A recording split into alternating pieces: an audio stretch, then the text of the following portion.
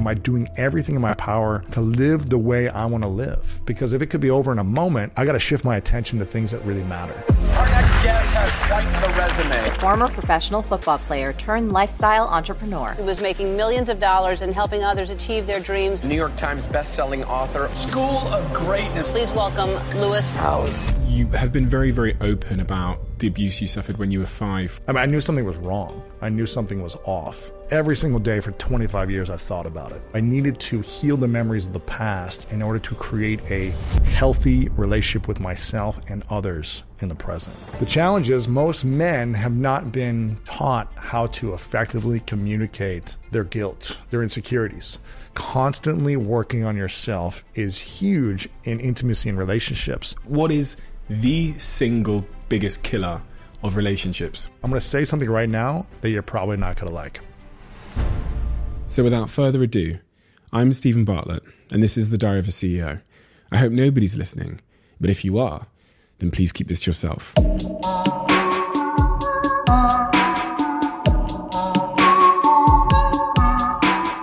Lewis, I have to start with a point of gratitude, which is thank you so much for doing this. You are, and I don't say this lightly, but you are one of the real inspirations for me in this whole podcasting content space, because you're like the GOAT in my eyes. You're the guy that did it first in our space and did it best at the same time. But not just that. When I got to meet you maybe a month ago in Dubai, I was pretty much in awe of a bunch of things that I noticed about you that really set you apart. One of them was this real unbelievable self-awareness, which I talked to my team about before you got here. I said, he's one of the most self-aware guys that I've ever met because he's done and doing the work. And the second thing is, there's actually probably three things that come to mind. The second thing is your genuine curiosity about humans on a very deep level, because we were having a conversation at 2 a.m. in a bar, and if there was a moment of silence, it would be interjected by you with like tell me 3 things that your biggest failings in life, or 3 things. And I just thought, this is a guy that doesn't want to mess around at surface level with small talk and things that don't matter.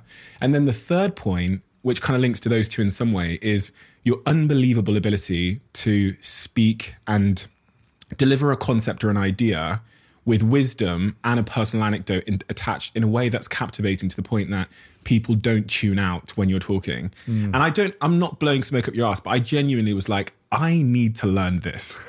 Specifically that delivery of ideas. And having seen you on Jay's and Tom Bilyeu's podcast, I saw it then again.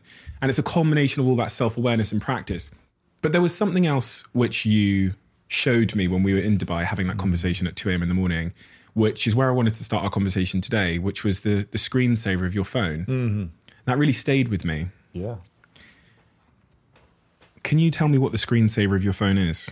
This is, I don't know if you guys, for those watching on YouTube, I don't know if you guys can see this, but this is a photo of myself when I was probably about 5 years old. And I put it on there a year ago because I was doing some intensive, I would say, inner child healing with a therapist I was working in another relationship that I was ending. I was ending a relationship. And I realized that in relationships in the past, I was repeating a pattern of people pleasing, of saying yes to things that I didn't want to say yes to, of changing and shifting who I authentically was in order to try to please or make someone else happy. And a lot of it came from the dynamics of my childhood, from being sexually abused, from having just a challenging, let's say, family dynamic with parents and things like that. And so for years, I was never taught on how to deal with my inner child. I never was taught how to heal the things that I was really wounded as a child. And so having these experiences of intensive emotional intelligence and therapy training on dealing with previous relationships and then in a current relationship was extremely helpful for me. And my therapist said, we got to heal that part of your life that is attached to a memory of a wound. And unless you heal that, you're to keep repeating certain patterns. And so that's why I had that on there. And I'm actually going to change it to a different period of time in my life when I was about 11 to 12. That's the next phase of growth for me, is to actually heal that next stage. So that's why I do it. What was the world and the perception of the world that 5-year-old Lewis Howes saw and felt? What was he feeling and seeing? Oh, man. He was abandoned. He was abused. He was taken advantage of. He was unworthy. He was unlovable. And that was what I believed. And so it's hard to create a meaningful relationship with myself and with another person if that story or narrative or belief was still there for me, which it was unconsciously. So I needed to heal the memories of the past in order to create a healthy relationship with myself and others in the present. And where did that story come from that he was unlovable? I've heard you describe yourself even as thinking you were dumb, thinking you weren't worthy of friendships and things like that. Absolutely. Where did all of that? I mean, it was all from real life experiences and results that I was experiencing. So just getting picked on as a kid, feeling neglected from parents and family members, feeling, again, sexual abuse that I dealt with, and struggling throughout school my entire childhood until it took me 7 years to finish college. I was in the bottom of my class in school, elementary, middle, and high school. And so the narrative was there were real world results that were showing me that I was unlovable or being taken advantage of or abused or these things. And so that stayed with me. And this is why I built a persona, or really a mask. I tried to mask it and defend myself by becoming a great athlete, by getting bigger, faster, and stronger so that I could defend myself against the feeling of being taken advantage of or abused. But that didn't leave me feeling fulfilled. It left me feeling angry and resentful. When you have been very, very open about the abuse you suffered when you were 5 from a babysitter's son, I believe. Yeah. Did you understand at the time that it was abuse? No, I had no idea. I mean, I knew something was wrong. I knew something was off. But I didn't know. I mean, as a 5-year-old, I don't think anyone really knows how to emotionally handle that or emotionally regulate or understand what's really happening at that time. But it was something that I lived with for every single day for 25 years. I thought about it. I thought about the instant, whether it be consciously or unconsciously, it was coming up. It might be a second or it might be minutes long of a memory, but it came up pretty much every day for 25 years until I went through a transformational workshop experience that got me to finally face it. And it wasn't until I faced it and started to integrate the healing of that moment that I felt like I was a prisoner for so long until it set me free of actually talking about my shame, expressing it, communicating it with my friends, my family. And then eventually I did a podcast about it, which took me about 6 months to publish because I recorded it. And I waited 6 months because I said, if people knew this about me, no one would love me. My business is over. I'm going to have no friends if people actually knew how shameful this thing was for me. And I think that was the biggest fear. But what I realized, this was back in 2013, maybe the end of 2013, early 2014. And I literally thought my life was over. I was like, no one is going to love me. But I also thought to myself, I can no longer be a prisoner inside with this information. I need to let it out. And if I can help one man heal from what they've been through, then it's worth it. I'm happy to lose everything if I can help one man. And it was one of the most profound experiences and really spiritually freeing experiences of my life was opening up, talking about it. And the aftermath was so powerful. For weeks, I was getting essays from men opening up saying, I'm married, I've got 3 kids, I'm 55, my wife and kids don't know, and I've been holding this with me for this long. It happened to me when I was 11. Men opening up about all the different experiences of sexual abuse or trauma that they face with. The challenge is most men have not been taught how to effectively communicate their shame, their guilt, their insecurities. There's not many guys that grow up. I don't think you had guy friends when you were 12, 15, 18, 23 saying, you know what, can we just have a coffee and talk about how shameful I feel about my past right now? Or I don't really feel that good today. Let's talk about it. Or my body image is kind of off. Like we don't do that generally as men. We're not taught how to do that in society. But when you ask women, how often do you meet with a girlfriend on a weekly basis to talk about your shame, your insecurities, the challenges you're dealing with in your relationships, struggles at work, whatever it might be?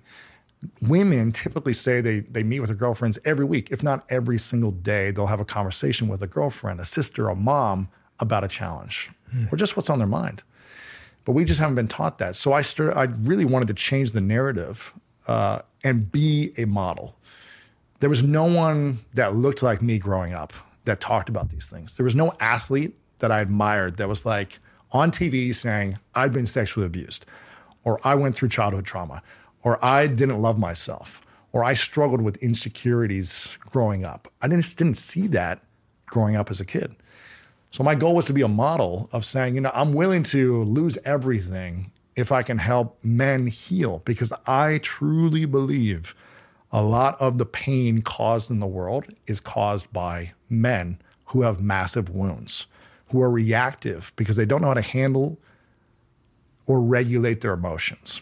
And so they react in certain scenarios, whether it be domestic violence, domestic abuse, war, just reactions on social media causing more stress, screaming in a workplace, whatever it might be. Driving here in London, just people honking at the horn because they don't know how to handle their inner wounds, their emotional regulation. And I feel like if all humans, but men specifically, can continue to learn these tools, it'll be powerful. But we weren't taught this in school. There was nothing in school that was like, okay, emotional regulation 101 class. There was none of this. It was just suck it up, be a man, toughen up. We don't talk about these things. So, and I think the world has been shifting over the last 4 or 5 years as well, where it's more acceptable for men to talk about it with, social media in a good sense, allowing men to be more vulnerable and kind of lifting these conversations up about mental health. So I'm seeing that shift, but I just didn't see that or have a model when I was growing up. In terms of models when you were growing up, could you tell me a little bit about the dynamics of your parents as well? Because I've heard you describe that early life, and the quote that I read from you was that they were miserable times and the tension in the house impacted you and your siblings. Yeah, I mean, I grew up, it's challenging because my father just passed away a month and a half ago. And for 17 years, he got in an accident 17 years ago with a car accident where a car came up on his car, hit him through the windshield and split his head open. He was in a coma for a few months, had severe brain trauma, stayed alive miraculously, but just had a challenging 17 years where he never fully recovered. So it was an interesting dynamic with my dad the last 17 years. Growing up as the youngest of 4, my siblings, I feel like, probably had it worse than me. They had to deal with, 20-year-old parents. My parents were 20 when they had my brother, and then 24 when they had my sister, and then 28 when they had my other sister, then they had me at 31. So they had to grow up with parents who didn't have these tools either. So I have a lot of grace for my parents because they didn't have the tools of emotional regulation or how to communicate effectively or how to process wounds. And I think if you don't know how to process wounds, it's going to be hard to just interact without being defensive or reactive or, all these different things, passive aggressive. So I grew up for the first 13 years of my life in fear. I knew my parents loved me, but there was this energy that felt fearful, and I was afraid of my father. Why? He was pretty angry. He was an angry guy, and he was super loving, but then he would explode at times because he didn't know how to process emotions. And he had wounds. And so that was the challenging thing. It was confusing. And they weren't loving towards each other, so I didn't feel safe. My brother went away to prison when I was 8 years old for 4.5 years. So every weekend we would travel 2 hours to go to a prison visiting room and see my brother for a few hours. So I was exposed to things that I probably shouldn't have been exposed to at 8 years old until 12, which expanded my mind and my worldview and my perception of people. But also it's just challenging to have a sibling in jail for that long and dealing with the dynamics of that. Yeah, it was a challenging time. But at 13, I begged my parents to send me away. I went to a private boarding school at 13 for middle school and high school, and I couldn't get away fast enough. They didn't send me away because I was a bad kid. I begged them to send me away because I didn't feel safe at home. I really want to dig into that. What was it, your dad's anger And his anger directed, I guess, at you or your siblings or your All of us, yeah. All of us? But it wasn't all the time. You know, so again, he was a loving guy. He would tuck me into bed at night. He would play catch with me in the backyard. But then there'd be an explosion. And we just didn't know when it would be. And so the beautiful part about my dad is he had a massive transformation when I turned 13. He started to dive into the emotional intelligence training, workshops, and seeking wisdom on how to process his emotions. And he had incredible, healing transformation. So from 13 to 21, I had this incredible relationship with my dad. He would fly out to all my games. He would be so loving and supportive. He wasn't angry. He wasn't reactive. He had this transformation. So it's almost like I had two lives with my dad. The first 13 years, I loved him, but I was also afraid of him. 13 to 21, he was like my best friend. And so when he got in his accident when I was around 21, it was devastating because now I didn't have a mentor that now was showing up in a different way, was loving, was vulnerable. I saw him cry a lot more. I saw him just be sensitive. So when he got in his accident, I didn't have that anymore. He wasn't able to have that relationship with me because of the brain accident. And this was a time when I felt like I needed it the most, right? I went to go play arena football. I went to go chase a dream. I got injured at the end of the first season, had a surgery with my wrist. And at that time was end of 2007, 2008. The economy was crashing in USA. People weren't hiring those who had master's degrees. I barely graduated with a general degree. I'm living on my sister's couch for a year and a half. I've got no money. I've got no mentorship from my father. And so in a sense, it was almost like, this is the weird thing when I reflect back on it, because I don't think I would be the man I am today without his accident. Although I wish he didn't have the accident. I don't think I'd be in service. I don't think I would care about people as much. I don't think I'd be on a mission to want to change lives and serve millions of people around the world. I don't think I'd be doing an interview show or a podcast. I don't think I'd be writing books or all these things. But something shifted within me because he was physically alive, but emotionally and mentally not there. So I didn't have that access to a relationship.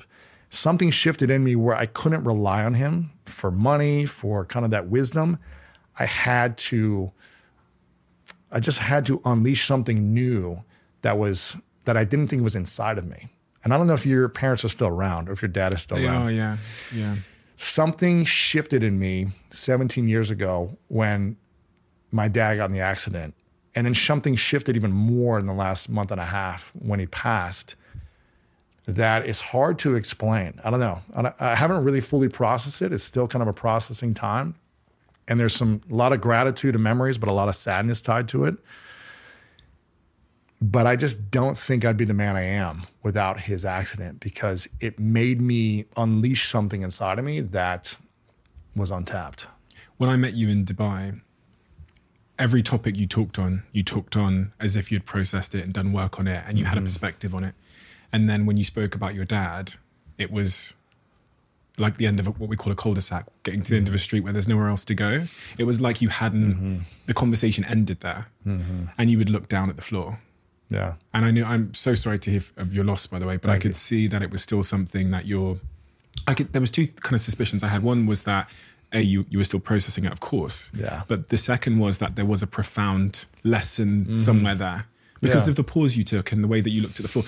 But on every other topic, you were like illuminated is the best way to describe it. Sure. You see what I mean? So yeah, I think one of the things that it taught me 17 years ago was that my dad also felt larger than life. I don't know if your father felt that way, feels that way as well. Yeah. But he felt larger than life. He was extremely intelligent and smart. He was very charismatic. He was resourceful, talented. He was a big lover. He loved people, and he gave his heart in a big way after this transformation. And he cared deeply about relationships. Like, I witnessed things he did that brought smiles to people's faces all the time, which is probably a lot of things that I've translated in my own life. But one of the things it taught me was that if this can happen to a guy who feels larger than life in a moment, when he was on vacation with his then, partner at the time, not my mother, they got divorced, but they were on vacation, having a great time. If this can happen in a moment, at any time, then it brought so much urgency to my life to make sure I pursue the things that really are meaningful to me. And for years, there were things that I had to do that I wasn't like loving. I had to work really hard to get to that place. When I was broke and had no money on my sister's couch, it wasn't like this all just unfolded perfectly. It was years of effort, work, late nights, all that stuff. But it made me just say, what is my mission? What is my intention for this season of my life? And am I doing everything in my power to live the way I want to live? Because if it could be over in a moment, I got to shift my attention to things that really matter. And so that was a big, powerful shift for me. And when he passed last month, it made it even clearer. You know, there's so many opportunities for someone like yourself and myself at this stage of our life and our careers. And a lot of opportunities can seem incredible. Here's a big money-making opportunity. Here's a cool project I can do with someone. Here's these things that are coming my way. But if it's not aligning to my mission of something greater, if it's not aligning to my ultimate level of joy and authentic power, then should I be doing it right now? If it was all over in a day, in a month, in a year, is this something I would say yes to? And so it's just bringing me closer to that awareness that how it could all be over in a moment. And it brings the energy back to like my relationship with my girlfriend. I'm like, if it was over tomorrow, am I doing and saying what I need to say today? And that's been a powerful thing for me. There's a real, I mean, I always reflect on that Bronnie Ware, who was the palliative nurse who interviewed people in their last days, and the retrospective clarity people must have in their last days about what they did and didn't do right is so empowering. But as you say there, one of the things that terrifies me is my dad is ill. He's like not in good health, and he's outlived his siblings. And his life, if you look at it in any kind of comparative measure, was way more stressful than them. And his brother died of a heart attack, and his brother died younger than he is now. So this thing is haunting me almost in the back room.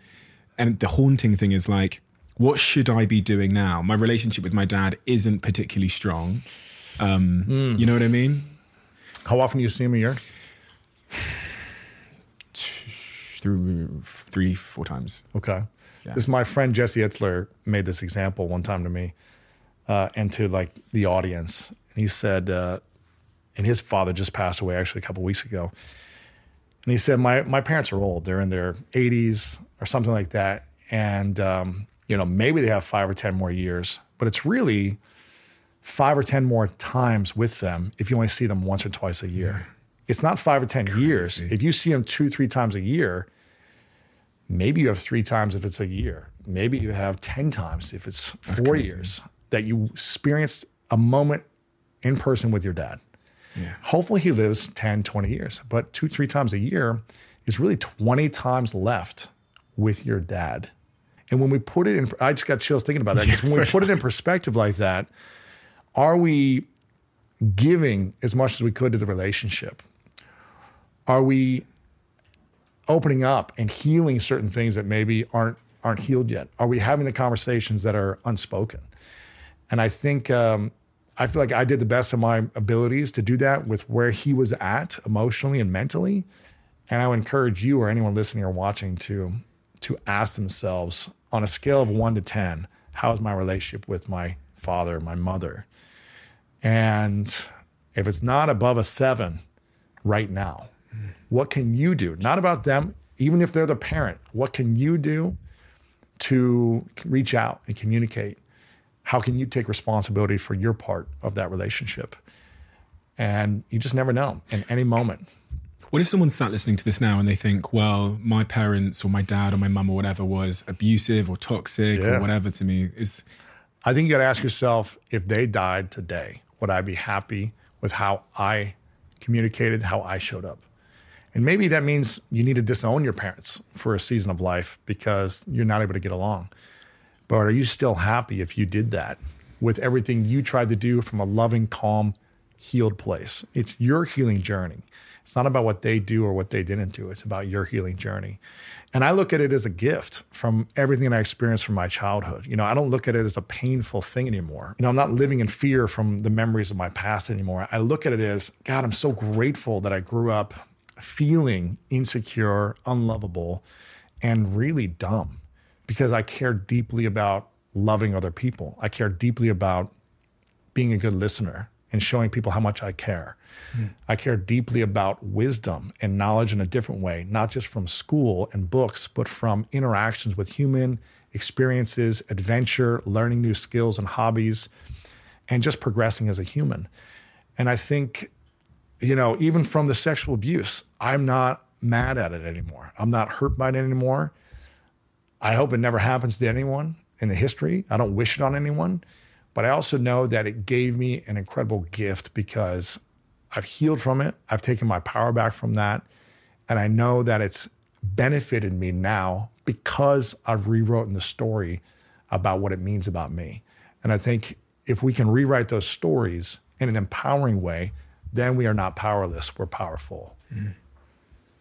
To that point of your healing journey there, you describe your life in these three sort of sections, right? You've got I think it's the preteens. Yeah. And then it's like the teen to 22. And then it's is it 4? And then the 20s and then the 30s, right? Yeah. The 20s phase, as I read through all the experiences on your sister's sofa, the LinkedIn stuff you'd done, felt a little bit like you were finding yourself a little bit. Yeah, of course. Right? Yeah. And then post 30s, it feels like the work really started to begin. I mean, 30 is when everything started to change because that's the moment I allowed myself to be vulnerable for the first time. I just thought I had it figured out. And what I realized is I knew nothing. There were symptoms of an internal conflict that suggested 100%. To you that you didn't have it figured out. Of course, yeah. What were the symptoms of that? I mean, getting in fistfights on a basketball court in a pickup game that's supposed to be fun. And reacting so much to someone jabbing me, in the ribs or smack talking me, talking bad or just like talking trash, and being so reactive. Explosive, like your father? So explosive. Yeah, extremely explosive. Again, it was more of like I didn't heal a lot of things from my childhood. It wasn't like one thing from my dad or the sexual abuse. It was kind of like the entire childhood. All the stories and all the examples that made me feel like I'm not lovable or I'm someone to be taken advantage of was still inside of me. And so it wasn't just one thing or one experience. It was all of it that was building a case for me to be reactive and explosive and feel like, the world was just out to get me or something. And when I learned the art of emotional regulation, that's when everything started to change. And I learned a part of that at 30 until 37. But in intimate relationships, I still hadn't learned how to fully love and honor my authentic power. I still gave in because I deeply wanted people to like me. I deeply wanted the person that I was giving my heart to love and accept me. And yet I was choosing people based on a wound still from my parents, from my mom, giving in, from my mom not feeling probably loved and accepted and kind of repeating that pattern of her. With my dad, I was finding partners like that. And I was taking on the mother role, like kind of what my mom was taking on. And I was giving in. I watched her give in over and over and over to my dad and never stand up for who she truly was. This is all unconscious. It wasn't until about a year ago when I started to learn this and process it.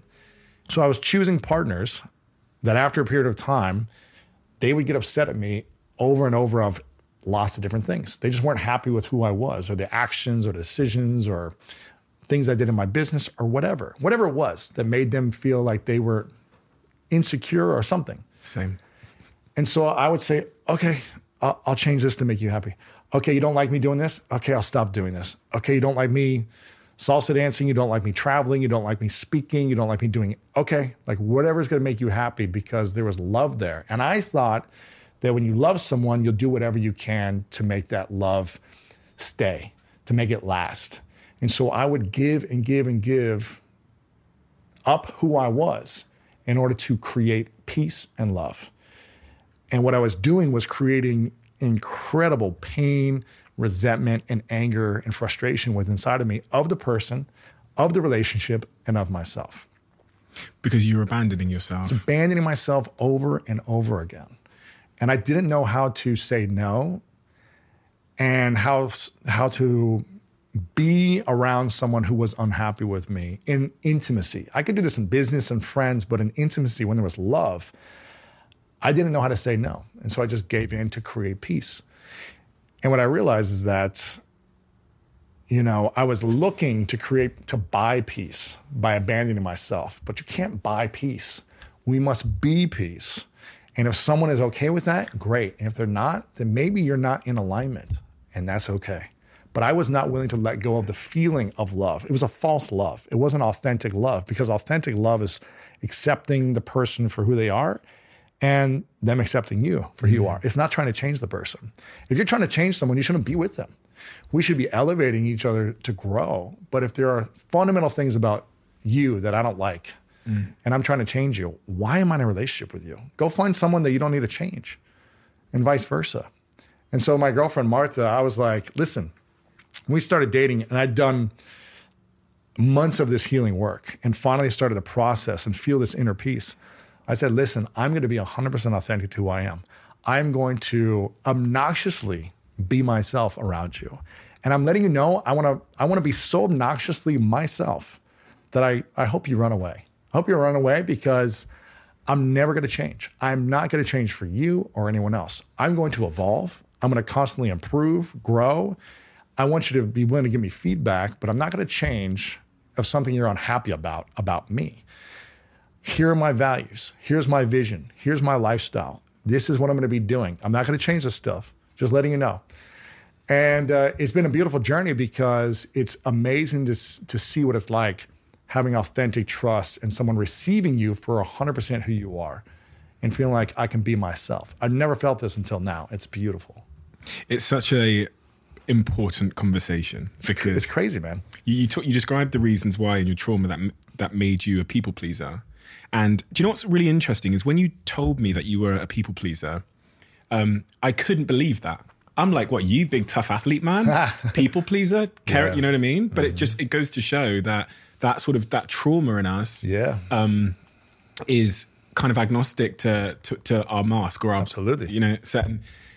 And when you told me that, because we had a little bit of this conversation, just a hint of it in when we met in Dubai, I realized that I'd been a people pleaser. Really? But I never thought I was. In all of my relationships, I think the significant reason why they failed is exactly what you've described. I've gone in trying to compromise everything. Really?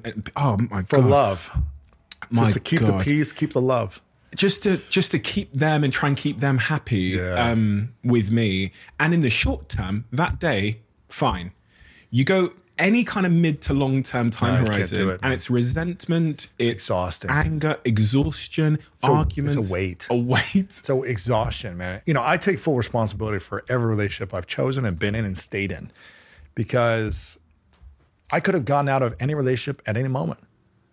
But I was afraid, and I lacked the self-confidence to step away, because I was afraid of losing love. But it's not real love if it's inauthentic. If you're having to change who you are to make someone happy, I just don't feel like that's real love. I'm all for making adjustments and alignment with certain things, but it shouldn't be changing your core essence of who you are to make someone happy. That's not real love. You said something to me which really puzzled me, because I've never heard it before, which was when I said, I started talking to you about what things I should be compromising in my relationships, and you went, no compromise. I mean, for me, I don't believe in compromising who I am.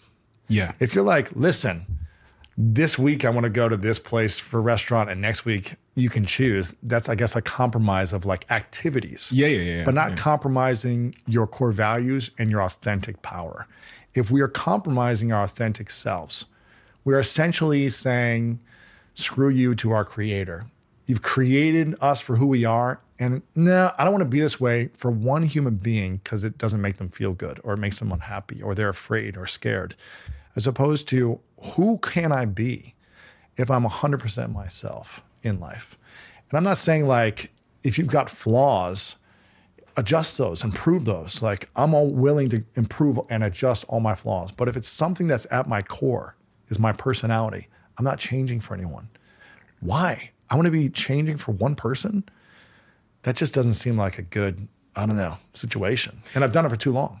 And with Martha, your current partner, you had a conversation very early on about your unwillingness to compromise your core values. Yes. And my priorities. And your priorities. Yes. So tell me exactly what you mean by your priorities and how that was received. Man, I told her probably like 3 months in. I knew in the first night I met her, I wanted to be single. I was like, just got done this healing journey, get out of a relationship. I was like, I really want to be single for like a year and just be single. And I met her before that time. And I remember thinking, oh, crap, there's something unique and special here on a different level, more than just sexual attraction. There's a spiritual connection. There's something deeper that I can see a vision of something incredible that I couldn't do on my own, right? And I was like, well, let me just string this along as far as I can before I get committed, right? Let me just give it some space, not jump into this thing too fast. Like, let's just take it slow. And after about 3 months, I said to her, listen, I'm going to tell you something that I don't think you're going to like. And I said this many times to her. I'm going to say something right now that you're probably not going to like. And I don't think any woman wants to hear this from a man. I'm just letting you know. And she's thinking I'm about to drop a bomb or something. And I'm like, you may not want to continue dating me after you hear this. She's like, what is it? She's freaking out. I go, you will never be my number one priority. Never. And I had an explanation. I said, listen, my number one priority needs to be my health. Because without my health, I can't fully show up for my number two priority, which is my mission or my calling from God. Oh, God, you wasn't even number two, Lewis. And I said, you're not number one and you're not number two. You're number three. And no woman wants to hear I'm the third priority in some man's life. They need to make me number one. They need to be thinking about me all the time. I'm number one priority. Otherwise, I'm out of here. And it's not that she's not a number one top priority, but health needs to come first at all times. That doesn't mean all day I'm doing my health. It's just I need to make sure every day I'm taking care of it. This is a top priority. If this is number two, number three, number 10, I'm not going to be good for you in our relationship. I'm not going to have energy. I'm going to be more moody. So I need to make this a priority first for the second priority, which is my mission, my calling from God, the universe, the world, whatever you want to call it, whatever's speaking through me into the existence. Because if that is not a high priority for me, then I'm going to be unhappy because I'm going to feel like there's something calling me in the world and I'm not doing it because I'm giving more time and attention to one person.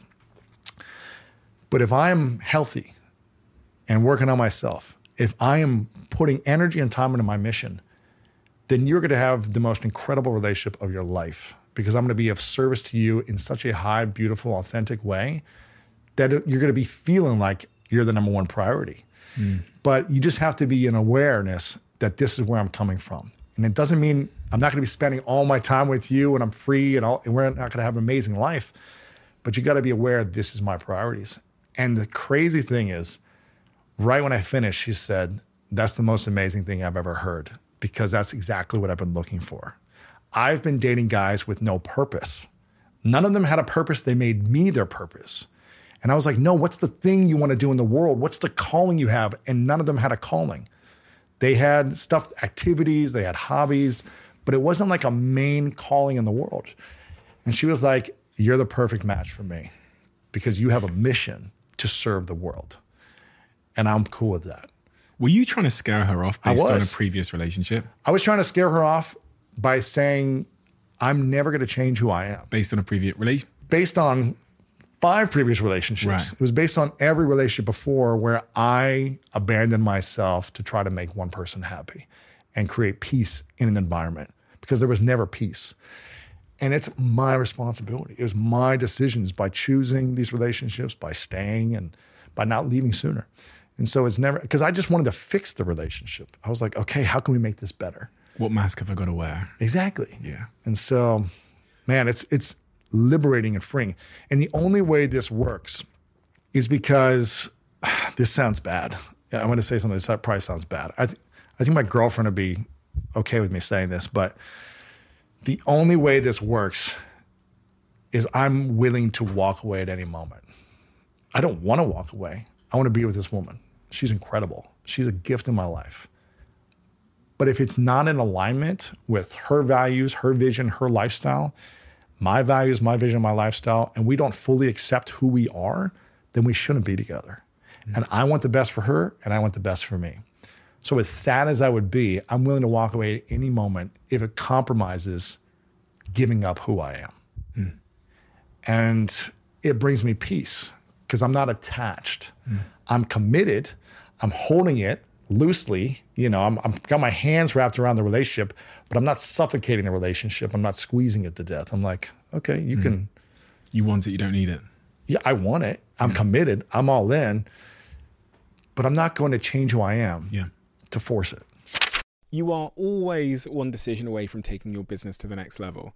And a decision that's helped me to transform my business is moving over to NetSuite, who I'm excited to say are a sponsor of this podcast. If you don't know already, NetSuite is the #1 cloud financial system, bringing accounting, financial management, inventory, HR into one platform and one source of truth. It's reduced IT costs because it lives in the cloud, so you can access it from anywhere. And the cost of managing and running multiple systems because it's in one unified business management suite. My team and I don't have to worry about tasks being manual and clunky.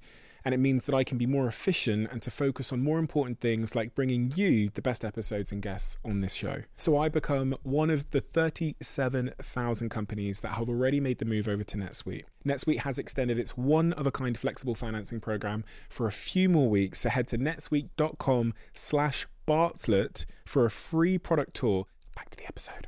When you talk about priorities, I was trying to, in my head, think of a use of words that might be more received better. And it's funny because I was thinking about this table. I was thinking this table we're on now has 2 levels, right?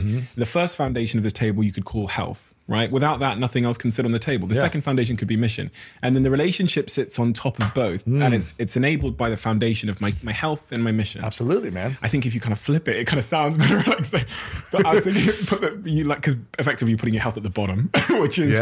Well, it's also still your foundation. But I completely get that because at any time in my life where I've abandoned my sense of mission, I can only do that for a short period of time. Absolutely. I can only fake that before I start to lose orientation in my mind. And you resent yourself. You resent the person, you resent the relationship, and you're like, you're not in love as much with the relationship because you feel like it's not lifting you to your highest calling. Amen. And I think the beautiful thing about Martha and our relationship, I think she'd be open with me talking about this.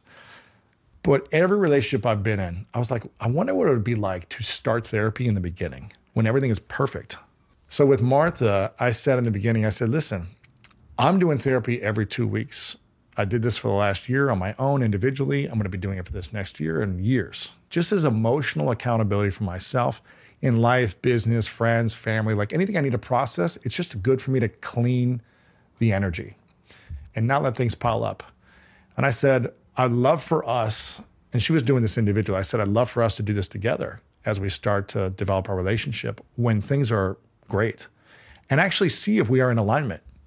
And so 2 weekends ago, we did a 5-hour session together with my therapist, talking about expectations, agreements, values, dreams, vision, and just processing anything we needed to process.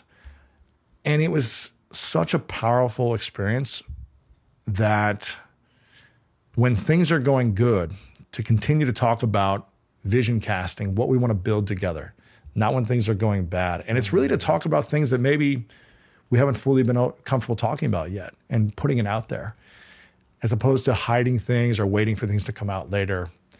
And it was such a powerful 5-hour experience. I mean, it's very emotional and you're processing a lot, and we're diving in deep exercises, eye gazing, talking about things. Like, it's an emotional relationship workout.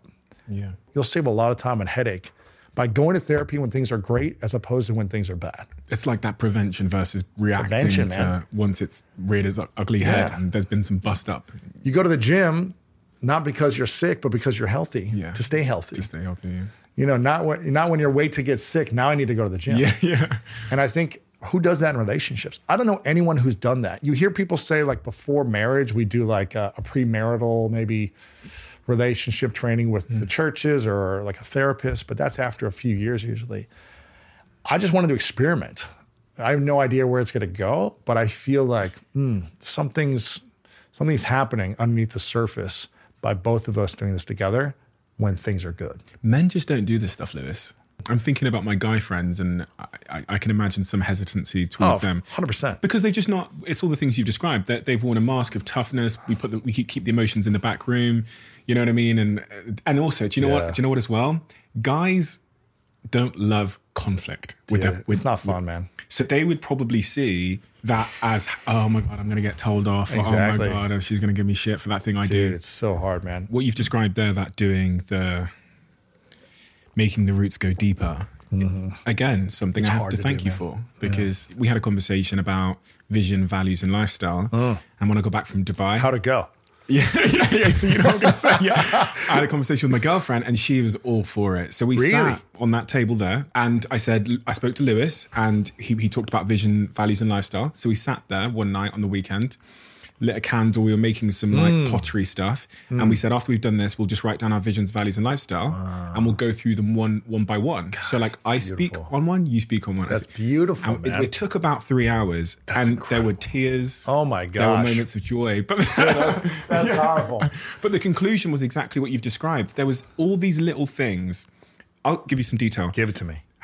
When we go to sleep at night, I like to go to sleep a certain way. So I like something playing. She likes silence. Oh. But you hadn't talked about it, probably. I hadn't talked about it. Wow. And it was one of the things just about like our sleep routine. We're obviously going to have to sleep in bed for many, many years.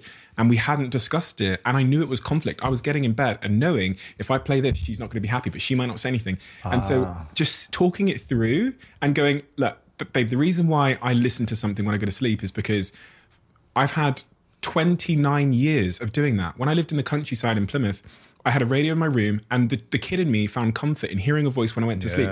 You've had 29 years of doing it another way. We've got to ask ourselves, is it really a problem? And that was the discussion. Like, is it a problem? If I put an AirPod in, because I'm not going to compromise, right? And if you wouldn't even hear it, is it really a problem? And then we discussed why she thought it might be a problem. Does that impact our intimacy? Wow. Well, intimacy is a separate, and eventually we came to this conclusion, and it's not an issue anymore. And it was an issue in our relationship for about a year. It was that niggling little, you could feel the contempt and resentment slowly building. And you guys were long distance too, right? We were long distance, yeah. So it wasn't like... You weren't sleeping with that. It wasn't every day for months. No. So you were like a couple weeks at a time in space. Yeah. But when you're going to be more together consistently, it could be a problem. Yeah. That's one of a list of about 30 things that we addressed and worked through. And more than anything, coming out the end of that exercise, which is something I've never done with any partner I've ever had. I've never even had the conversation. You just crack on. You don't think about these things. No, you don't. I didn't learn this until like 2 years ago, man. Yeah, you just get on with life, right? You just try to keep having fun experiences. And avoid conflict. The conflict. I've had so many uncomfortable conversations with Marta that it's like a muscle. You got to practice it. And every time an uncomfortable conversation comes up, I have to breathe. I'm like, oh man. You feel tense and anxious. Yeah, I don't want to do it. I don't like it. I don't think anyone likes it. But the more we do it, here's the thing. We've created a safe space where, and the reason I don't like to do it or haven't liked to do it until now is because every time I would have an uncomfortable conversation before, the partner I had could not handle it. So I'd say, here's how I'm feeling, and they couldn't handle it. Or there'd be an explosion or a reaction or something. So it didn't make me feel safe to have the uncomfortable conversation. So I'd avoid it. Amen. And with Marta, I said to her, listen, like the first uncomfortable conversation, I go, she asked me a question about something that was kind of like, I can't remember exactly what it was, but I remember being like, should I tell her the truth or should I kind of a little bit of the truth, And I go, do you want me to be 100% honest with you? And she said, yes, always. I go, are you sure you want me to be 100% honest? She said, yes. And I go, okay, let me ask you one more time. And the reason I'm asking you is because I've never met someone who can hold the space for my honesty without reacting or crying or screaming or running away. So are you saying you're emotionally available to hold the space for my honesty and truth? And she said, yes. I'm a grown woman. I go, interesting. Okay. Well, here it is. She was like, thank you for your honesty. And it built a one step. Okay, let me try this again one more time and make sure she can really handle it. And the more steps of her holding space for my honesty, my vulnerability, and not exploding or reacting makes me feel like, okay, I can say anything. And she may not like it. It may be uncomfortable, but she's not explosive. And that's a powerful thing of how can I be comfortable in the discomfort while also feeling safe. That's huge. And you've got to learn to practice that yourself in a relationship and not be reactive. If a partner is telling you stuff about their past you don't like or what they did or this and that, you got to be okay and practice it. And they've got to be. And that's where constantly working on yourself is huge in intimacy and relationships. And if one person's doing that and the other person isn't, there's going to be conflict. Yeah. Do you have a trainer when you work out? Yes. Have you had a business coach in the past or Loads. mentors? Yeah, so many. Would you stop getting coaching in business, even though you've been so successful? No. You wouldn't stop, even though you've got all this money in businesses and startups and investment, Dragon's Den and all. You'd keep hiring a coach or have a mentor 100%. in business. Why would we not do that for our emotions and our heart? It is the most powerful energy that we have, emotions and our heart. And yet we have a stigma around having a coach or mentor or a guide or a therapist, whatever you want to call it, of emotional regulation and accountability.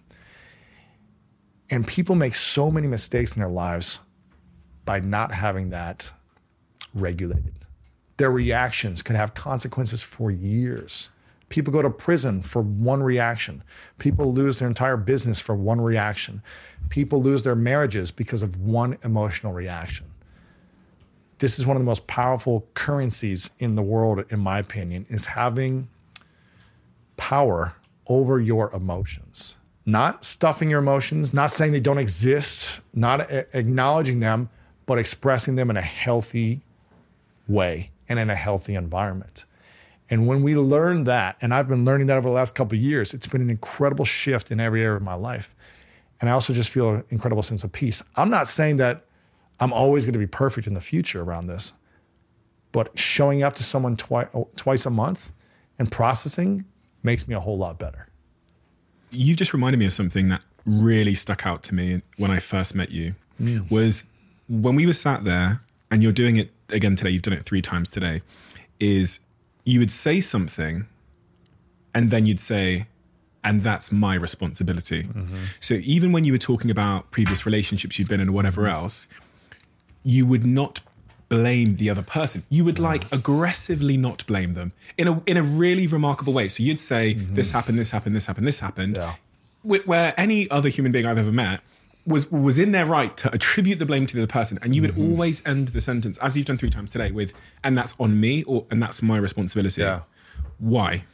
Because I chose it. I chose those experiences. I chose those relationships. I chose the environment. I chose those people. I chose to stay. And it's my responsibility on how I show up and how I react, how I respond, and how I stay or leave. But even when someone was toxic or whatever to you, you say that was on me. It's my responsibility, because if someone does that and I stay with them, that's on me. That's me not standing up for myself. That's me abandoning myself. That's not on them. They're living their life. They're doing what they do naturally. It didn't line up with me, but I stayed. So that's on me. I can't expect someone else to change. I can't expect someone else to respect my values, my vision, and my lifestyle. They have theirs, and they're showing it through their actions and their behaviors.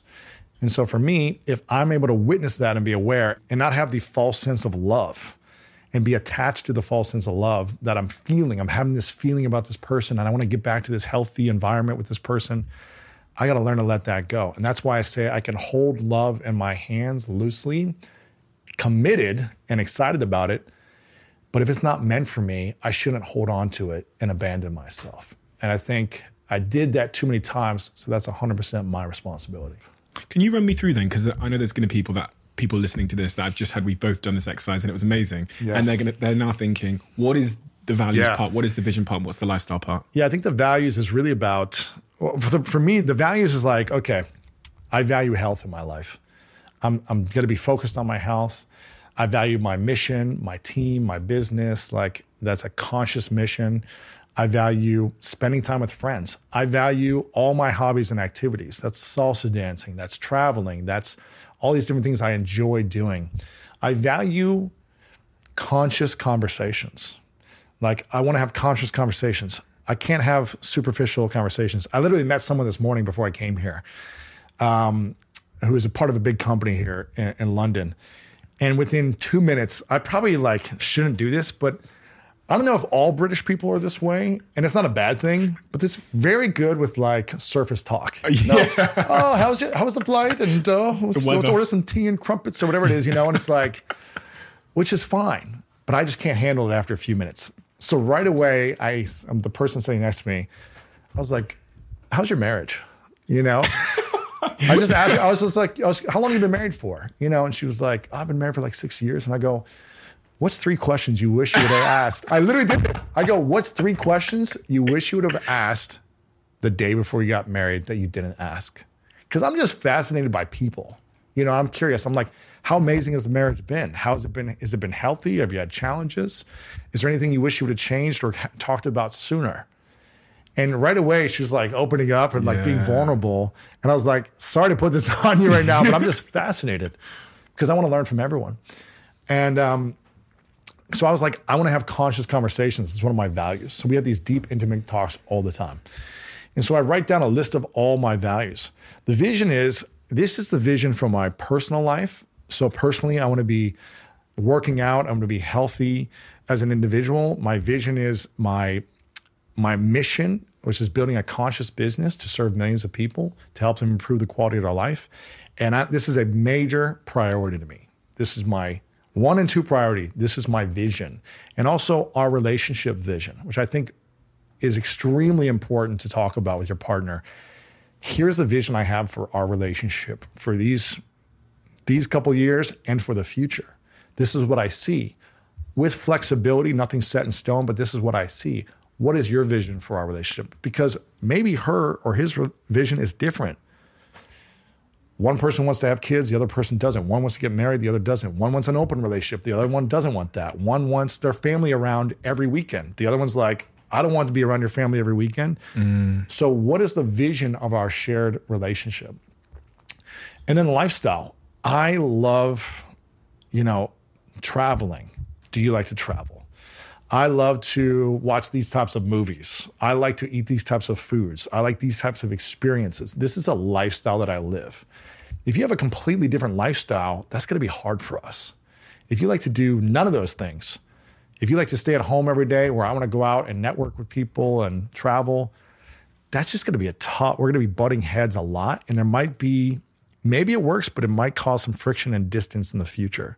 So are we in alignment of values, vision, and lifestyle? It doesn't have to be 100% perfect, but is there alignment in each category? And I think the more alignment you have, the more potential for a better, healthier relationship. And on things like work, this is obviously a big one for ambitious people. When they're running a business, they're career-driven, they're vision or mission-driven, and they have a partner.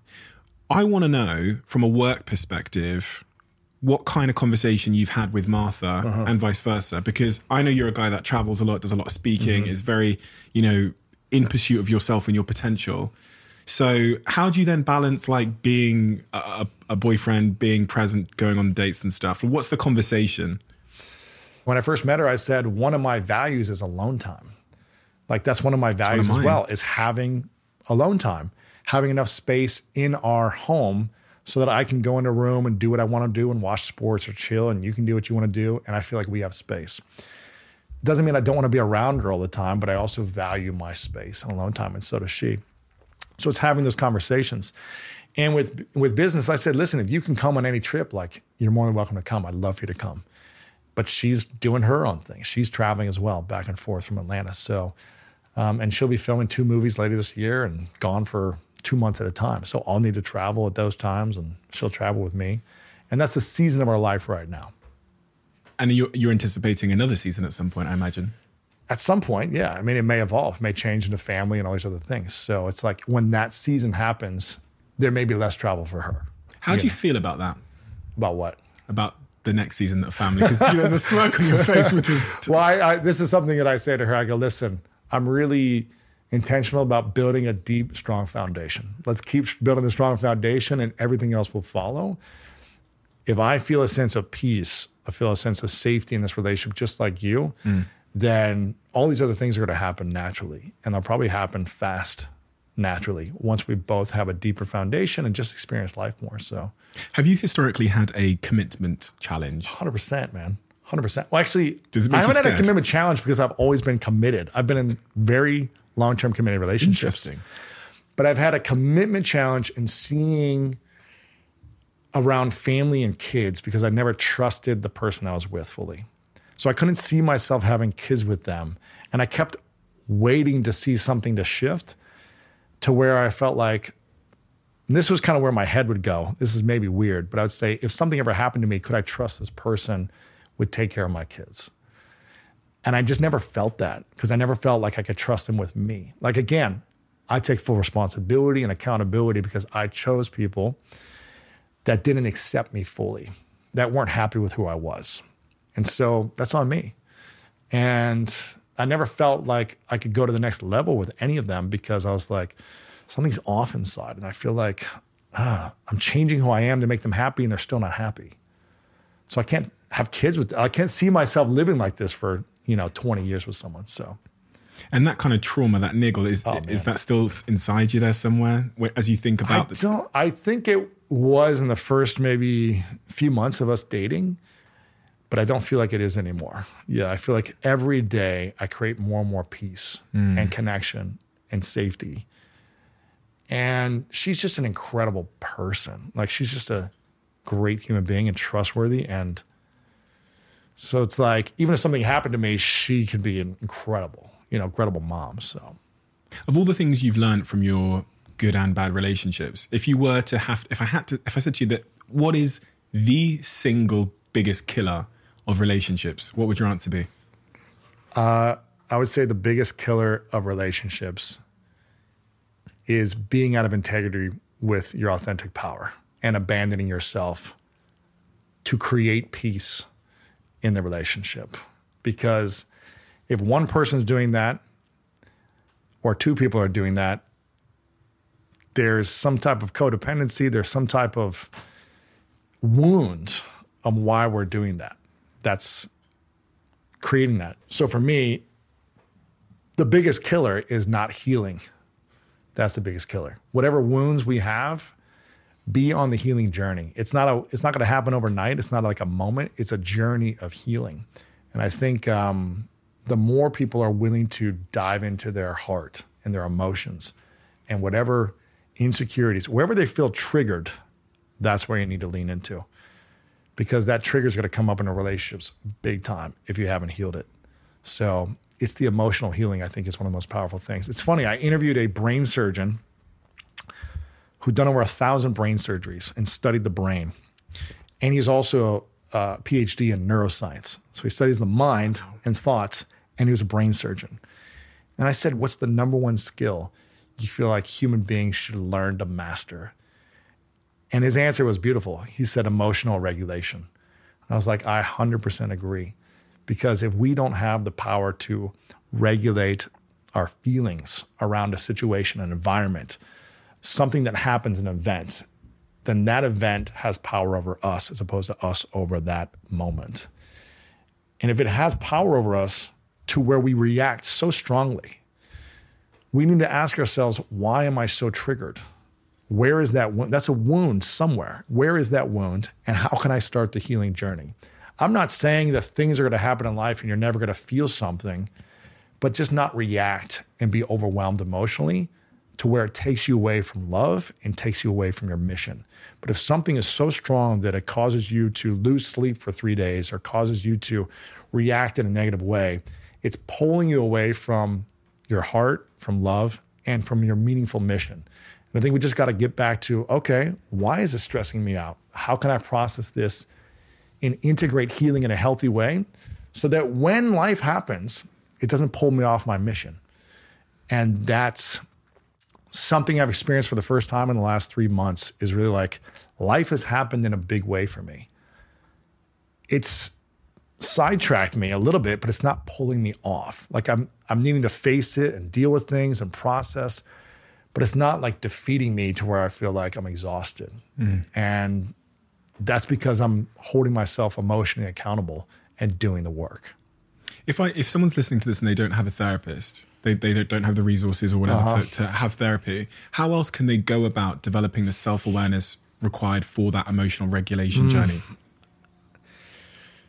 There's definitely things you can do on your own. I would read a book called How to Do the Work by Nicole LaPera, which gives you a lot of exercises and practices and things like that on how to do the work yourself. So you can get the book for $25 and start there and start your own ritual and healing process, whether it be journaling, whether it be, other different types of meditations, things like that. She has different rituals in there you can do. But I would recommend, I don't think there's anything more powerful than sitting in front of a human and talking to someone about how you feel and what you're going through. So whether that's a priest or a parent or a teacher or, a friend that you trust, someone you feel like who has a little bit more wisdom than you, I would start there until you can afford the therapy. And in terms of emotional journeys, you cite that you're still on one. Absolutely. What are the things that you're now talking to your therapist about that you're trying to solve in yourself? I had this photo for the last year.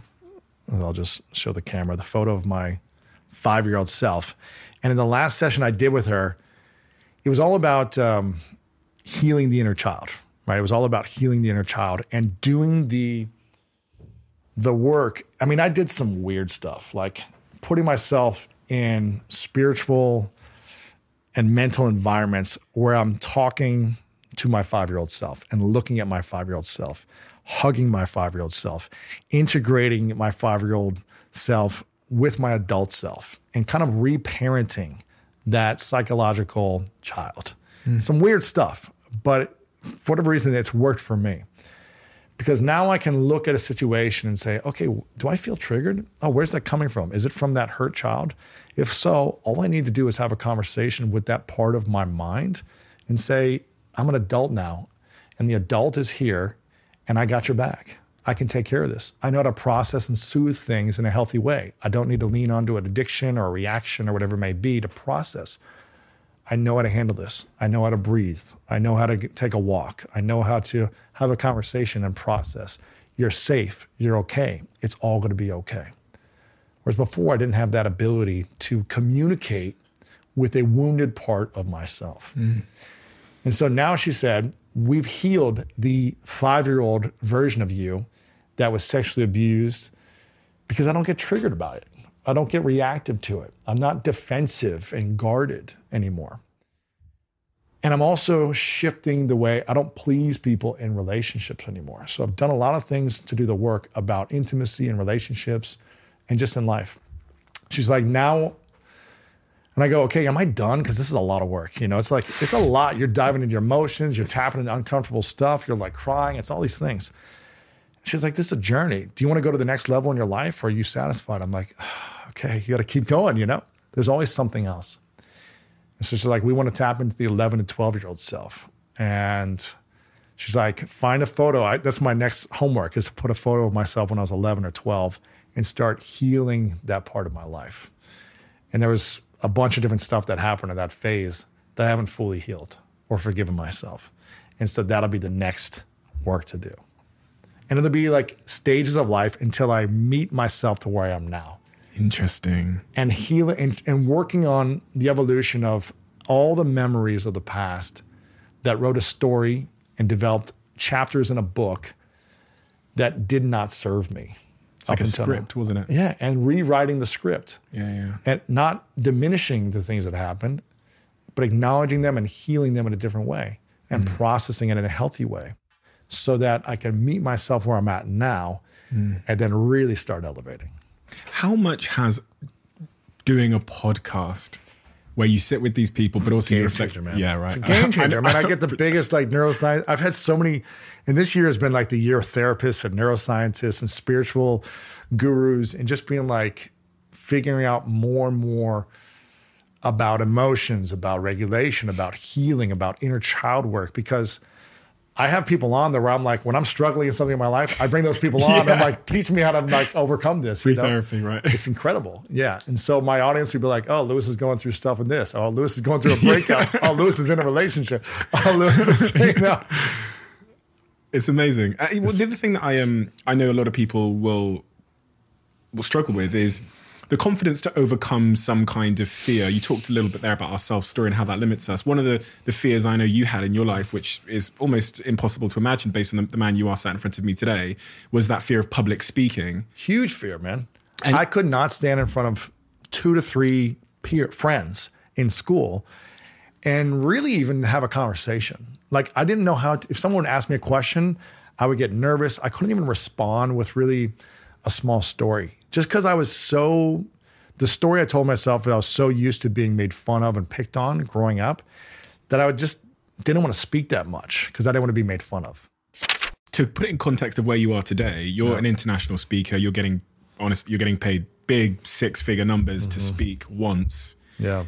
And I just want to put that in context because you went from someone that basically couldn't have a conversation to now like an international public speaker. Yeah, I don't know if it was like this in school in the UK, but in America, at least in Ohio where I grew up, the teacher would sometimes say, okay, we're going to have you guys read aloud, right? And okay, Lewis, open up chapter 1, paragraph 1, and stand up and read in front of people. And it got to the point where it was so terrifying because I would get up and I was not able to read until really about 10th grade. No joke. When I went into 8th grade, that private boarding school, they tested me, reading and comprehension and everything, and I had a 2nd grade reading level. So when I was in school, it was so hard for me to stand in front of the class and read aloud because the simplest words, I didn't know what they were. I was dyslexic, so it was just challenging to read. And then I'd feel nervous, and then I would sabotage it, and then kids would laugh because I couldn't read. And so it was just kind of like a traumatizing thing that I had to learn how to let go of and heal. And so I just never wanted to speak in front of people. And I remember, this is funny, I was also terrified to dance. And I started salsa dancing obsessively because I wanted to overcome this fear. And when I was learning this skill of salsa dancing to overcome that fear, I met a guy who was a public speaker. And he got paid to speak around the country. And I said, how do you do this? And he said, meet me tomorrow at this coffee shop and I'll answer any question you have. Because we're literally like in the middle of the dance floor and I'm asking this. So I meet him at this coffee shop in Columbus, Ohio. And he was like, if you want to overcome the fear of public speaking, you need to practice it every week. And I recommend joining this thing called Toastmasters, where you can practice in a safe environment where they're not going to laugh at you. And he said, go every week for a year and come back to me when you're done. And that's what I did. I went to a Toastmasters club every week for a year. And I remember it was terrifying for the first few months. But the more I did it and just messed up, I just kept messing up. But I found someone to mentor me there. I practiced it consistently every single week. My next speech, I would put myself in uncomfortable conversations to just be made fun of or just feel like I'm so stupid around these people. But every week I'd show up, I would get a little bit more confidence, till the last week of the year. I remember I had no notes, no props, no nothing. And I was extremely poised and confident and got like this standing ovation at the end of the year because they saw my journey. The first speech, I had everything written out word for word. Word for word. I looked down behind a podium and read word for word. I didn't look up once on my first speech. To the point where I was like, okay, I'm writing a speech and then looking up a couple times while reading it. To then it was like just note cards. To then it was bullet points. To then it was a slide. To then it was nothing. But it was mind-blowing because it took a year to kind of get a baseline of confidence. And it took every week showing up. But I'm telling you, if I could do something like this, it's possible. But you got to be willing to be so uncomfortable to overcome these fears sometimes. There's two things I was reflecting on as you were speaking then. It's the first is how that repetitions rewrites this new kind of subjective evidence about who we are and what we're capable of, which results in mastery. But it starts with repetition, which creates new evidence, and then you've got the mastery point. But also just that wasn't just a lesson about public speaking. It's a general lesson about what happens when in life we arrive at the crossroads of fear. And one side says, turn right to go back to comfort, which is never do this thing ever again because it's humiliating. And the other is like, it's the lights are off down that path, but it's like into the fear. And this happens every week in everyone's life. In your job, in your relationship, in someone offers you, oh, do you want to come and do this thing? And you go, oh, that's not, I don't salsa dance. Or you go through a hard relationship and you're like, I can't open my heart up again to love. Yeah. Vulnerability. Absolutely. But so evident in your story, and even the fact that you write down your biggest fears every year, it's so clear that you continually chose to go into the fear, and that resulted in tremendous growth. Yeah. It's always. And the amount of confidence I have over the last 15, 20 years, really, of just taking on these different fears that I thought I would never be able to do. Let's talk salsa dancing. I started that 17 years ago. It's opened up a world to me. I've traveled the world. I've salsa danced in every major city around the world over the last 17 years. Wow. I've met incredible people. I have had so much fun. I get to just go and dance and have fun. And it gives me an incredible sense. It's a tool that I can take out at any moment whenever needed. It's a language that I can speak to so many people that speak that language. And it's given me a level of confidence that I never had without that, because it was a fear and now it's something that's fun that I've mastered. It's incredible. Same thing with public speaking. I remember thinking before I started Toastmasters, like, if I want to get a job, I need to learn public speaking. If I want to improve in the career that I go into, I need to be able to communicate in a boardroom and get my ideas across. Even if I'm an employee, I just need to be able to communicate. Or if I'm a CEO one day, I need to be able to inspire. If I want to be on stage, I need to be able to get a message across to influence and impact people. So I was like, if I want to accomplish my dreams, I need to overcome this fear. And it's brought me so many opportunities because I spent a year obsessing over this and failing. Again, it's brought me incredible financial resources. It's put me in front. I've traveled the world because of speaking. It's brought me business deals. I've met and collaborated with other speakers that I met on stages at these events. It's given me confidence, by having this skill. So every fear that I have, if I master it and I go all in on it, something magical and beautiful happens on the other side. Same in relationships. After the previous relationship, I was like, okay, I can be afraid and be single for a year and guard my heart, or I can open my heart, keep it expansive, not closed after this pain and challenge, keep it open and see what's possible. And when I met her, I was thinking to myself, I don't know if I want to go into this, but I was like, let me keep it open and explore. And it's been magic and beauty on the other side because I've gone all in that as well. Every time, it's just something magical happens. When I think about that crossroads analogy, where you arrive at the crossroads of fear and it says, turn right if you want to go back into certainty and comfort, or turn left, it's dark in there. Yeah. And it goes, go into the fear and address it and work through it. I think the reason why people turn right into certainty, into comfort, or really go back, right, is because they've miscalculated what the actual risk is. Mm-hmm. So in the case of, say, being vulnerable in your relationships, it seems like the low risk path is to keep the mask on, just please them and whatever. Yeah. However, when you zoom out, that is the existential risk of the relationship, is faking and being inauthentic to yourself. Yeah. That was actually the risk. Absolutely. But people they don't know what the risk is. And generally in life, it's people that when they say to me, oh, you're so courageous for dropping out of university and starting this business, I've reflected on that over the years. And because I've really struggled with this concept of people thinking I was courageous. In my mind, the risk was staying in university, going into the corporate rat race and not pursuing myself, and then having a midlife crisis when I'd abandoned myself. That was the risk. Yeah. The easy, cowardice thing to do was leaving university and pursuing myself.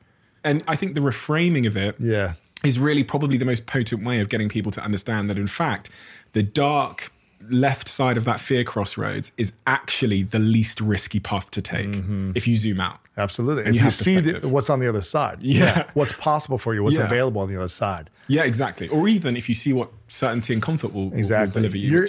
It's about having a short period of pain versus long period of pain. And the short pain is diving into the fear. Maybe the pain is a week, a month, or a year in order to overcome that fear until you overcome it and transcend it. Or having this numbing, low-level pain for the rest of your life by not choosing that. Which one do you want? For me, I just can't live that way. And it's not just one, right? So if you fake it in work and then your relationships, then your friendships, then you're going to have... And your health. And all this, yes. You're going to have 10... Exactly. Which is going to... What happens then? Depression, crippling anxiety. Exactly. Panic attacks, all that stuff. Impulsive behavior, all these, addictions. Addictions, everything, man. As you look off into your future then, Lewis, and you're thinking about how Lewis Howes shapes his future, what he's pursuing, how he finds his meaning and happiness on an ongoing basis, what is the answer? Everything is based on mission. The mechanism is kind of irrelevant. How I do it is irrelevant. The mission is to serve 100 million lives weekly, to help them improve the quality of their life. That's the mission. That's your mission? That's the mission. That's been the mission for about 8 years. It's been consistently that. Why 100 million? People ask me that. I think when I came up with that number, it's because I'd already impacted millions at the time. And whenever I ask people like, what's your dream? And they say they want to change the world, it just doesn't seem real. Like, okay, what does that mean? And then some people say, I want to change billions of lives. Okay. It just seems like it's hard to measure. It's hard to measure that quickly. Like, how fast is that going to happen? But I'd already impacted millions. And I was like, okay, what would it look like? How long would it take me to reach 100 million people at once, like in a year? And then what would it look like to do it in a month and then in a week? And then how could I repeat that every week? What's the mechanism? Right now, it's podcasting, YouTube, social media, books, events, all those different things. Maybe in the future, there's another mechanism. For me, I'm not attached to the mechanism. I'm committed to the mission. And so I'm flexible and open on how. I want to make sure that I'm a messenger and I'm a facilitator of messages with other messengers. And that's the mission for this season of my life. Until something shifts inside of me where it says, that's not your calling anymore, then I'll listen to that next mission. 2 questions then. The first question is, why does that matter to you? Why does helping 100 million lives a week matter to you? What are you going to get if that happens, if you succeed? Well, helping one person matters to me. When I wrote my book, The Mask of Masculinity, I remember thinking to myself, this probably isn't going to sell 100 million copies. Right? It's about how men can be vulnerable. Like most men don't want to buy that book. It's this one here. Yeah. So The Mask of Masculinity, once I started opening up about my healing journey and seeing the impact and the responses that men were having, I was like, gosh, I need to write about this, don't I? Internally, I was like, this needs to happen next. My book agent was like, let's go do another book about business or marketing. And I was like, I just can't do it. Like, even if I make no money, this has to come out of me, because if it can help one man heal their internal relationship with themselves and then heal their relationship with their family and their marriage or whatever it might be, then it's worth it to me. And so I just felt like I needed to put it out. And so I'm happy to help one person, and I feel accomplished. I feel purposeful, useful. I feel like my talents were for something meaningful. But I know there's something more inside of me.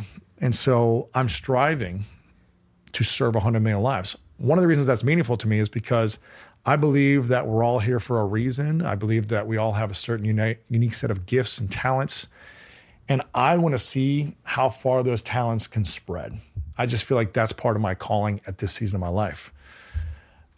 And I'm 100% happy and fulfilled with all the efforts I've had to this moment, because it's everything I've been able to do.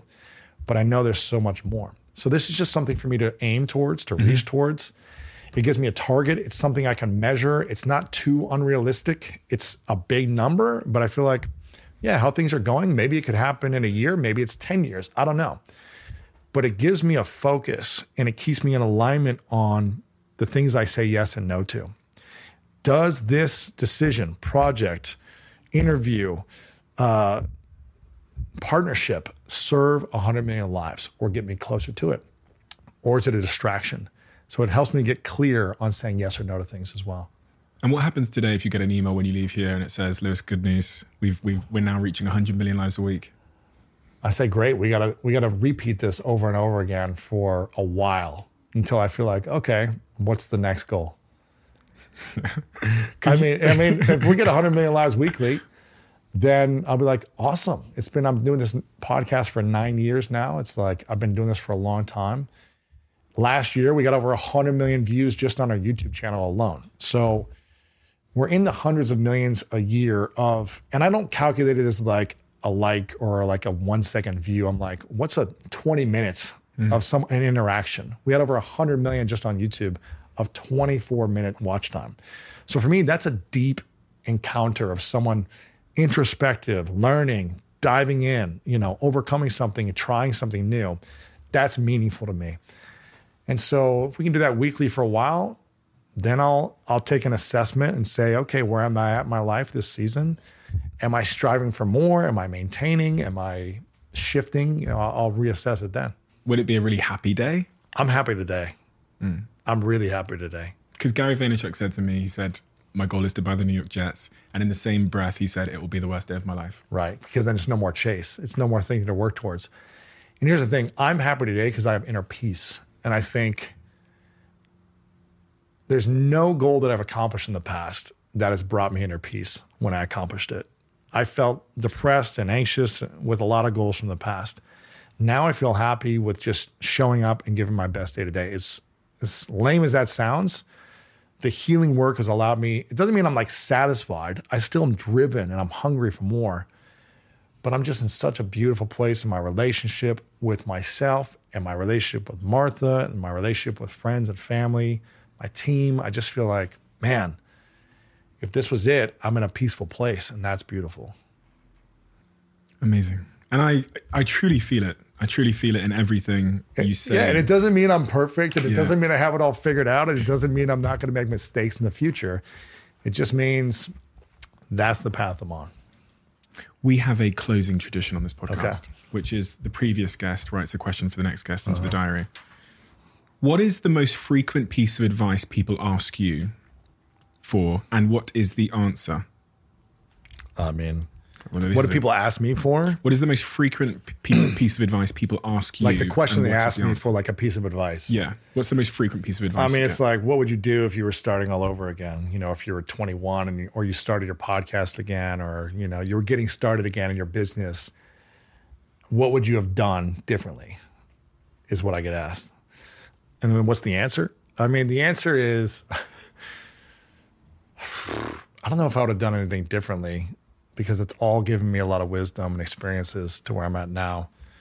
I wish I would have like known this stuff sooner, but I think we all need to learn things as they come to us.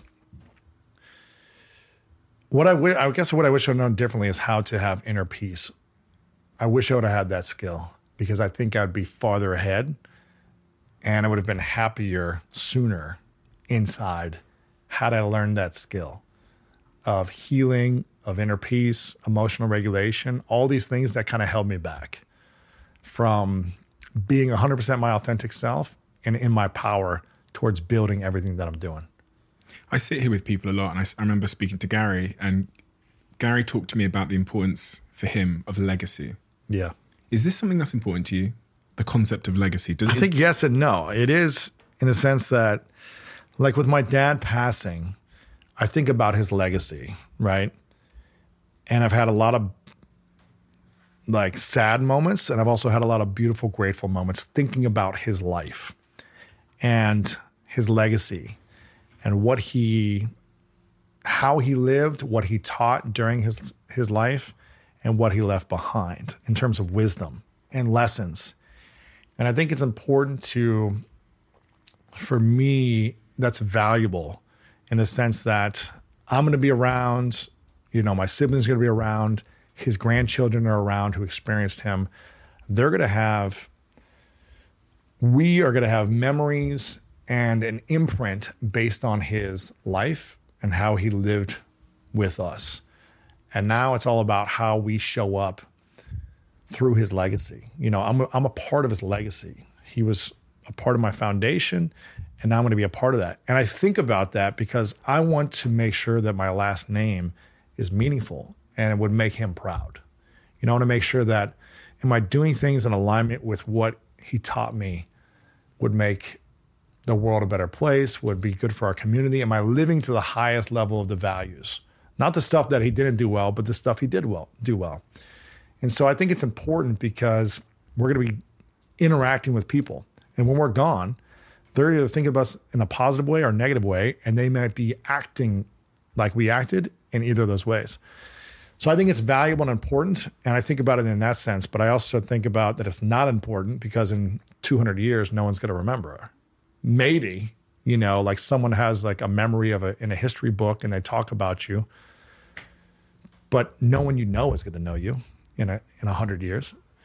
No one you interact with is going to know you. So in the big scheme of things, you know, it doesn't matter after 100 years, really, but it matters because everything is a reflection of our past. It's like dominoes, isn't it? Yeah, my grandparents influenced my parents, their traumas and their beauty influenced them, which influenced me. And I felt like I had to heal the traumas of the past legacy as well, just like I'm carrying with me the beautiful parts of the past and leaning into those, but also healing things that were brought down that they never healed. So there's an impact with the legacy. Yeah. My answer is very similar to yours in the sense that I've never understood why people care about what people will say about me when I'm gone. Right. Like, I don't care because if I engaged in that thinking, it's the same as caring too much about what they think about me now. Yeah. Like, I'm not going to be there. I'm going to be dead. So, but Right. I've never heard it, and it's really refreshing to hear that kind of dominoes analogy where, like, actually the way that I show up is going to impact my kids. Absolutely. They might impact 10, then it's 20, and it's 50, and then that's how the world is created. Yeah, and I think the traumas that our parents, you know, had or didn't heal are going to be felt in our childhood and in our adulthood until we heal it.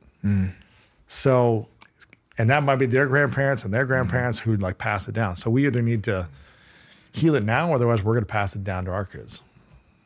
Lewis, thank you. Thanks, brother. You're a very, very special individual for so many reasons, but I think having had this conversation with you, the most, and also, you know, it's a reflection of your book as well, The Mask of Masculinity, is your ability to be open and vulnerable is, I think, like the most powerful service, especially men can be doing in this world for all the reasons we've described, because that like being emotionally in touch and being willing to be open is the foundation of all of our interactions, our happiness, our mental health, even our physical health. And as is the case in this country at the moment, the thing that is unfortunately killing most men under the age of 45 is themselves. Suicide is the biggest killer of men in our country under that age group. Wow. So, and it's a reflection of, I think, the lack of vulnerability. Absolutely. And the lack of openness and the lack of ability to process and regulate our emotions. So having a light like you in the world that is leading that crusade in such an open way, even though I know the feeling of discomfort it even gives me to talk about things like my mental health or how I'm feeling or all those things, inspires me. And you've inspired me to be more open. And in fact, you've actually inspired me to go on the journey of like having therapy just for the sake of, not because I'm like, oh, I need to fix this, but because of the prevention and because of all the unknown unknowns. Absolutely, man. So thank you. It. Thanks, you're an inspiration to me and so many others, and it's been a joy to have you on my podcast. Thanks, brother. Appreciate it.